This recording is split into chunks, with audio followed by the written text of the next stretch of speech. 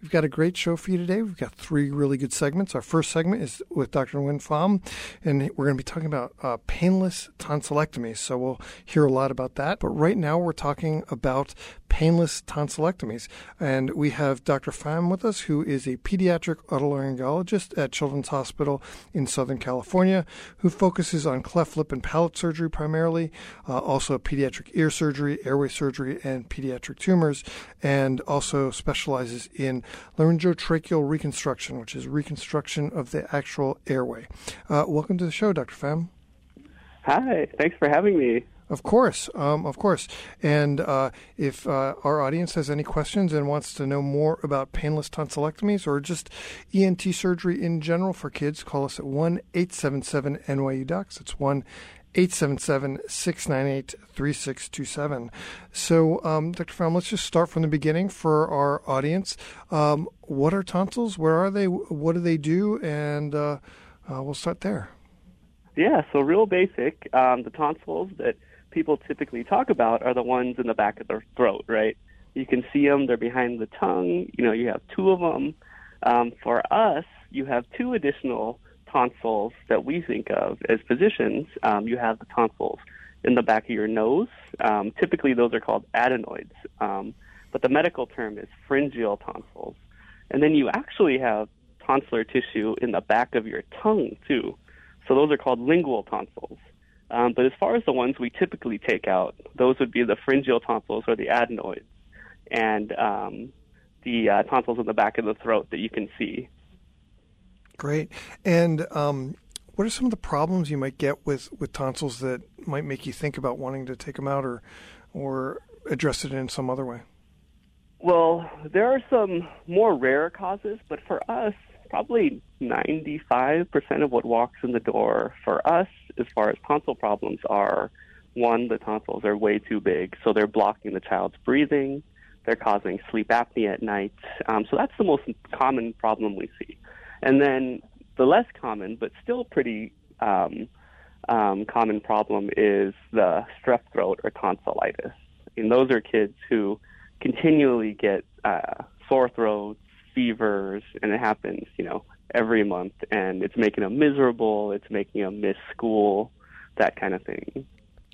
Right, and I feel like we used to see kids getting their tonsils removed all the time, and now it's less common. What are the downsides to taking out the tonsils? Why would we consider not doing that? Well, the pattern definitely has changed. When I was a child, typically you'd get your tonsils out if you had just a few episodes of strep throat. We're much more careful about taking out tonsils for strep throat now because over the years, there's been more and more research that shows that if you don't do anything for these kids, typically their immune system gets stronger, and these episodes of strep throat tend to decrease year after year. So they have to have tons of strep throat infections now for us to even consider taking out the tonsils for strep throat. So that's one reason it might be seen that the number of tonsillectomies are going down. And as far as the downside, number one is that tonsillectomy typically hurts a lot. And there's the chance of bleeding in the first week or two after surgery. Right. And so we're going to talk about painless tonsillectomies. So do you want to just maybe describe kind of what the traditional procedure is, and then we can talk about what the newer procedure is? Yeah. So the typical procedure takes 100% of the tonsil.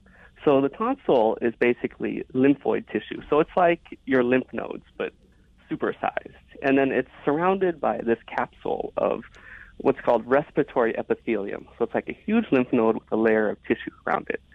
And the typical way of doing tonsillectomy, and still the more common way in the United States, is to take a hot iron, we call it a bovie, and you just burn the whole thing out, 100% of the tonsil. And it's quick and easy. It's overall pretty safe, but it tends to be very, very painful because the instrument that surgeons use is very, very hot. And then the chance of bleeding afterwards occurs because when you take out 100% of the tonsil, the blood vessels that feed into the tonsil are now completely exposed. And so in the week or two after surgery, if the scab that forms over them loosens in any way, Your child could be spitting up blood at night, and that's where you typically go to the emergency room and they try to cauterize it there. Right. And let me just give out the number again. If anybody has any questions or maybe wants to share a story, you can call us at 1-877-NYU-DOCS. That's 1-877-698-3627. So Dr. Pham, you described kind of what the traditional procedure is, and so what are the modifications that people are looking at or doing that makes it a painless tonsillectomy? Yeah, so the movement towards a painless tonsillectomy, I have to give a shout out to my mentor at Stanford, Peter Koltai. So he was the division chair of pediatric otolaryngology at Stanford when I was training there in fellowship. And his thinking was, most of the kids in whom we're taking out tonsils, the reason is because of the size of the tonsils, right? And there's no need to take out 100% of the tonsil and expose those blood vessels and cause that burn injury to the back of the throat. And so what he proposed was we take out 95% of the tonsil, but we leave that outer rim of the tonsil to protect the back of the throat, to protect the blood vessels. And so he started writing papers about doing this in the early 2000s, and he showed really good results. But as we know in the medical field, it's very hard to get people to change their practice, to change the standard of care, but we're moving towards that. Right. So it's a slightly smaller surgery, I guess, and because you have that outside layer intact, maybe it hurts a little bit less and the risk of bleeding is lower? Yeah, but it's not a little. It's a dramatic difference. And so we've been doing it this way for most of our cases. At CHOC, Children's Hospital of Orange County, we usually give parents the choice of which ones they want. But as soon as we start talking about what the research shows and what the difference is in pain and bleeding, most of our parents elect for the new way. And so we call the new way intracapsular. So that means we leave the capsule or just the outer rim of the tonsil. But the amount of pain that the child has is dramatically different. So with the old way of doing tonsillectomy, you'd have a child who for a week or two would not eat normally. You'd have to bribe them with popsicles, right? As much sugary water as possible to get them to eat or drink anything just so they don't get dehydrated. We'd be sending our kids home with narcotics, right? Tylenol with codeine was very popular in kids with tonsillectomy, and that's now been shown to be very dangerous. And then the chance of bleeding is not just slightly lower, it's dramatically lower. I was just looking through JAMA Otolaryngology last night, and there was a brand new paper that was published where they did 700 patients in a row with 0 bleeds after tonsillectomy, which is a big difference from the national rate of about 3 to 7%. So a lot safer, it sounds like. Yeah, it's a lot safer. And is this largely that people just haven't had the experience with it yet, so they're not doing it, or is there a downside to doing this painless or intracapsular method? Well, I think it's both. In Europe, intracapsular tonsillectomy has become much more popular than it is in the United States. And we've talked to a lot of our European colleagues. For example, I was at our national meeting just last month in New Orleans and met some French otolaryngologists there. And from what they told me, basically the vast majority of their surgeons do the intracapsular tonsillectomy technique. And I've heard it's the same in Sweden, Denmark, Germany, and the UK. And so this is not something that's, that we're just doing here. It's pretty widespread in Europe, and it's starting to take hold here. There is one downside to doing it this way, is that there's a small chance the tonsil could grow back. Right, and then whatever the reason that you took it out might reoccur? Right, exactly. Right. But for us, the chance of it growing back far outweighs the pain that kids typically have, right, as well as the chance of bleeding, aspirating blood, that kind of thing after surgery. Right, and that bleeding can be quite dangerous, actually, if it's severe. Right. For otolaryngologists, it's one of the scariest things we have to deal with, because if a child has bleeding, it's typically in the middle of the night. They're coughing up a ton of blood, and that's where the parents are panicked.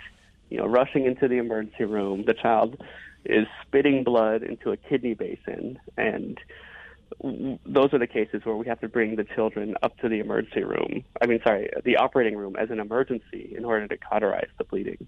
Right. And if any parents are thinking of having their kids' tonsils out and they're brave, they can Google complications of tonsillectomy and the really bad complications. Don't ever Google that or anything else.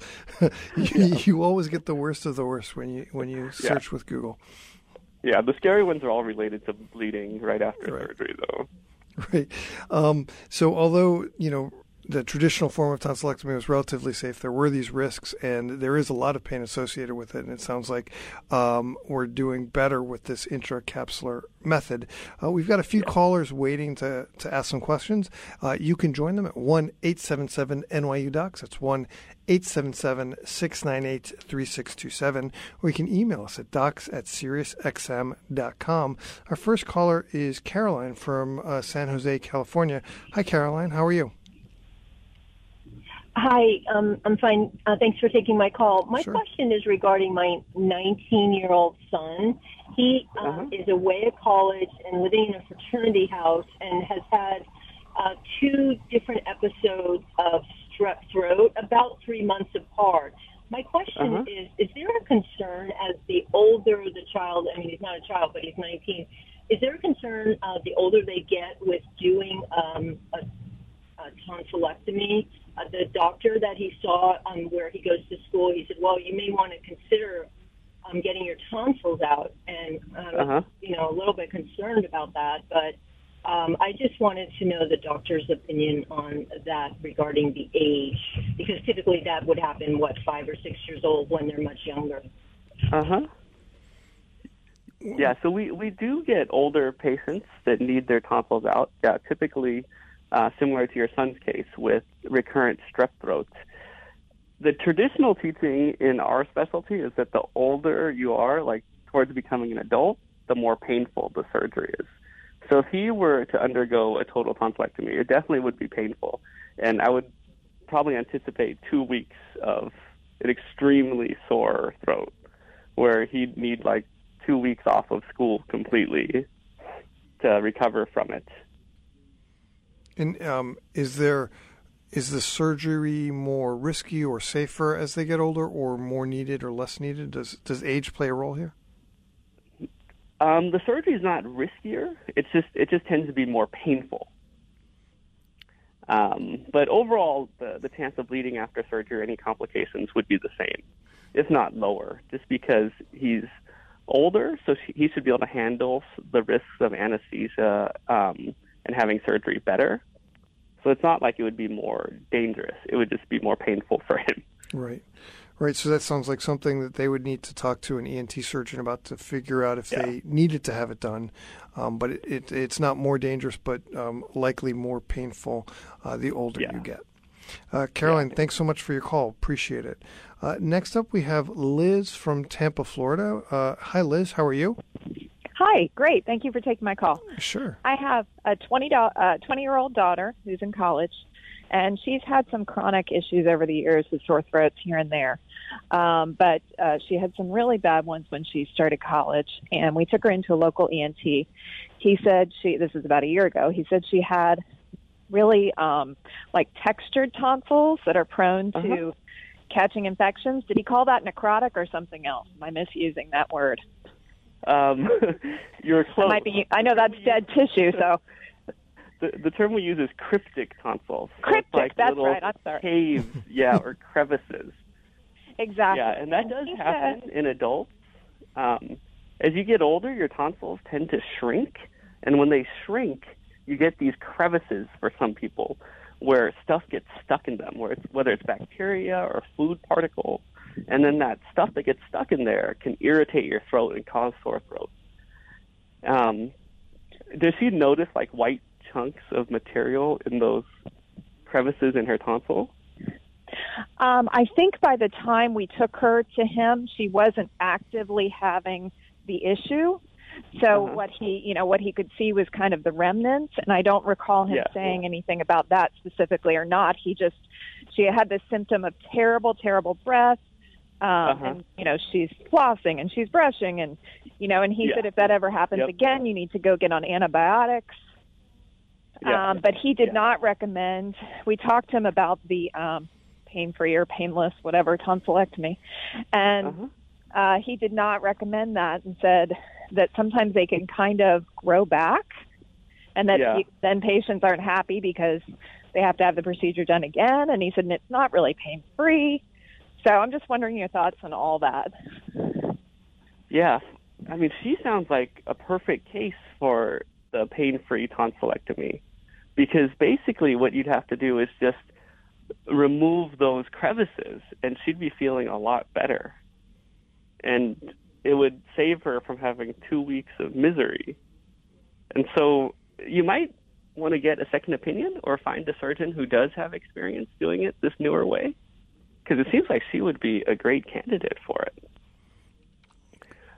Thanks so much for the call, Liz. And, as always, we'll say it's hard to diagnose things over the radio, but it sounds like maybe there's a role here for you to maybe talk to someone else and just make sure that everybody's on the same page when they see what's going on. So thanks for the call, Liz. Next up, we have Stephanie from New Jersey, who looks like maybe had this procedure. Hi, Stephanie. How are you? Hi, good. How are you? Thanks for taking my call. Sure. My daughter had that procedure about 3 years ago, actually, and they did tell us that there is a slight risk that they could grow back, but they never knew what her tonsils were gigantic. She barely had any. They were almost touching. So, but they didn't know why they were so large ever. So I've always worried, how do I prevent that? Them from regrowing, and how do I know what the cause was of having such huge tonsils? Good question. So, did she have her surgery for snoring and sleep apnea? Was that the main reason? We had a sleep study. Yeah, we had a sleep study, and she was experiencing sleep apnea. Okay, yeah, and then now she's not snoring. It was mild. Correct. Okay, so the main thing you're looking out for is, does the snoring come back, right? Because if the tonsil can grow back, and if it grows back and it's small, then there's nothing to worry about. If it grows back to what it was before and it obstructs her sleep and keeps her from getting good rest at night, and being energized for school in the morning, then that's when you should be concerned and alert your pediatrician or your ENT doctor. Yeah, so the main symptom I would be monitoring is her sleep, just to make sure the sleep continues to be good.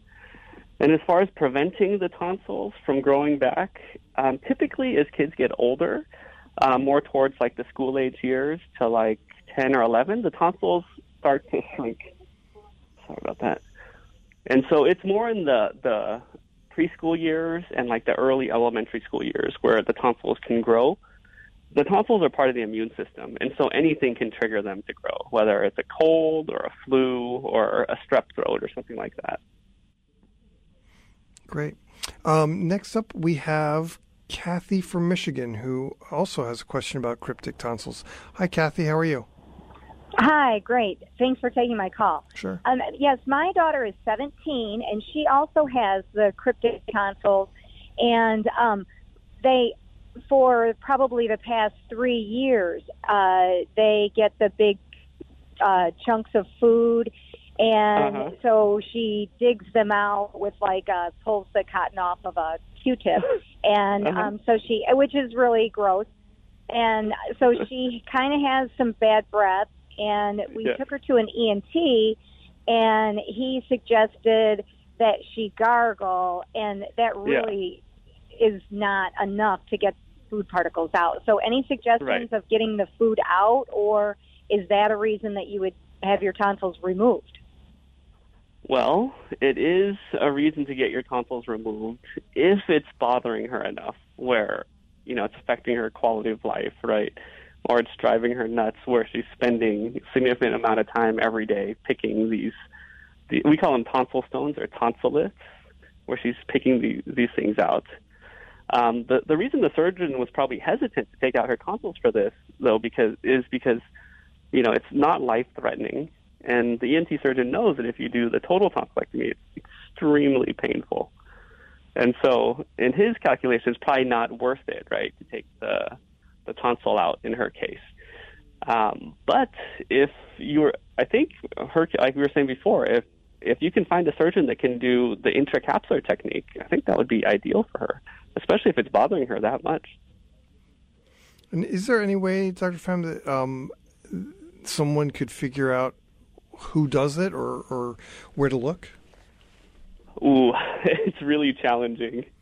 I know around the Bay Area, where Peter Koltai and Stanford is, there's graduating residents that know how to do it. And in Southern California, our graduating residents all do it that way. But I think otherwise, you have to search Google and call medical offices to ask. There's no, national, right, list of surgeons that do it this way. Right. So I guess it's up to doing a little bit of homework, especially if you're in Michigan. You're not going to know any of the people out there necessarily. So, Kathy, right, you may need to just do a little bit of looking, or maybe even ask the first ENT doctor if they do it that way, or know somebody that can. They may know the resources in your area more.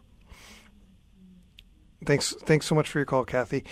Next up, we have Peg from Connecticut. Hi, Peg. How are you? I'm good. Thank you for taking my call. Yeah, sure. What question do you have? How can we help you? My question is about my 6-month-old daughter. It's not a tonsil question, but she had tubes put in at 6 months after having about 8 ear infections, going through all the antibiotics. Since the tubes have been put in, she has had at least 16 ear infections. They've done an infectious disease workup on her, didn't find anything with that. And the question that I have is, the surgeon had mentioned one time that the tubes can get a film on them, and at this point, should they take those tubes out and redo it? I mean, because this little girl's been on antibiotics literally since she was 6 months old, and oh my goodness, is breaking through. So what would you recommend? So, Peg, what symptoms do you guys see when she gets an ear infection? Sometimes it's drainage, like thick, mucky, yucky drainage, and sometimes it's a blocked tube. My daughter is an APRN, so she has the otoscopes and she can check it. Sometimes she spikes a fever, sometimes she doesn't. Certainly her behavior changes because she's in pain. So she's like on Motrin, on Tylenol, on antibiotics, and it just can't be good for her. Yeah. And then is it from both sides or just one side? It can be both sides, but typically what I've seen recently is it's swapping off sides. And then is it associated with a cold or a cough, that kind of thing? It can be both. Like right now she has congestion in her sinuses, but before then you would never have known if you didn't know her personality. And then all of a sudden, I mean, it just changes. She's so used to it. So she just acts normal. Yeah, that's been her whole life. Yeah, those are challenging cases, and every once in a while I have a patient like that. And so what you're saying about the bacteria and the biofilm, that can happen. And so if a child with ear tubes has that many ear infections, sometimes we do swap out the tube.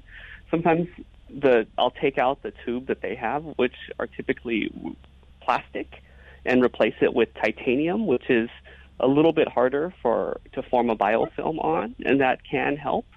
And I'm glad that you guys did an immunological workup, because there may be something going on there, too, that's making her more prone to the ear infection. I wonder, because our family has... Go ahead.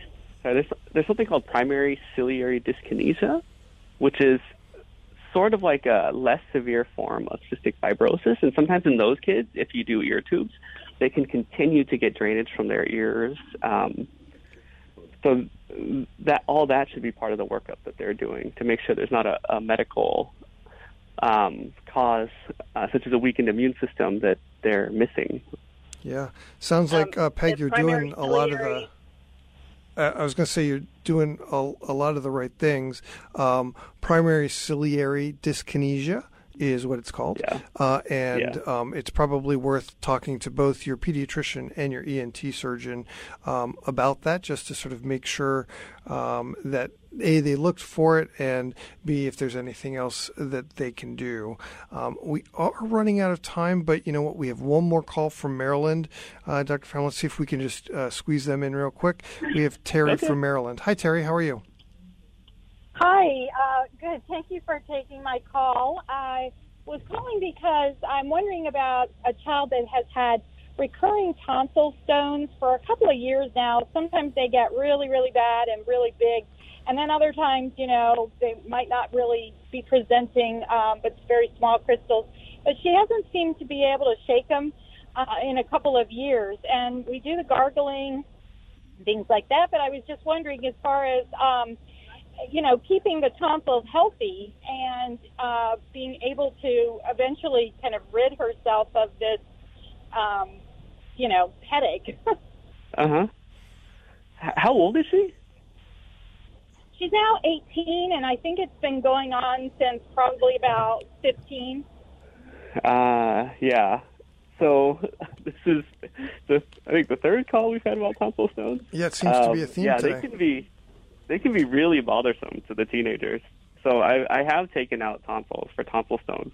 But as far as what you can do to prevent them from forming, it's really hard, because anytime you eat or drink, right, you're going to chew the food and the water, and you're going to swallow, and it's going to brush right past those little holes in the tonsil and then start to accumulate.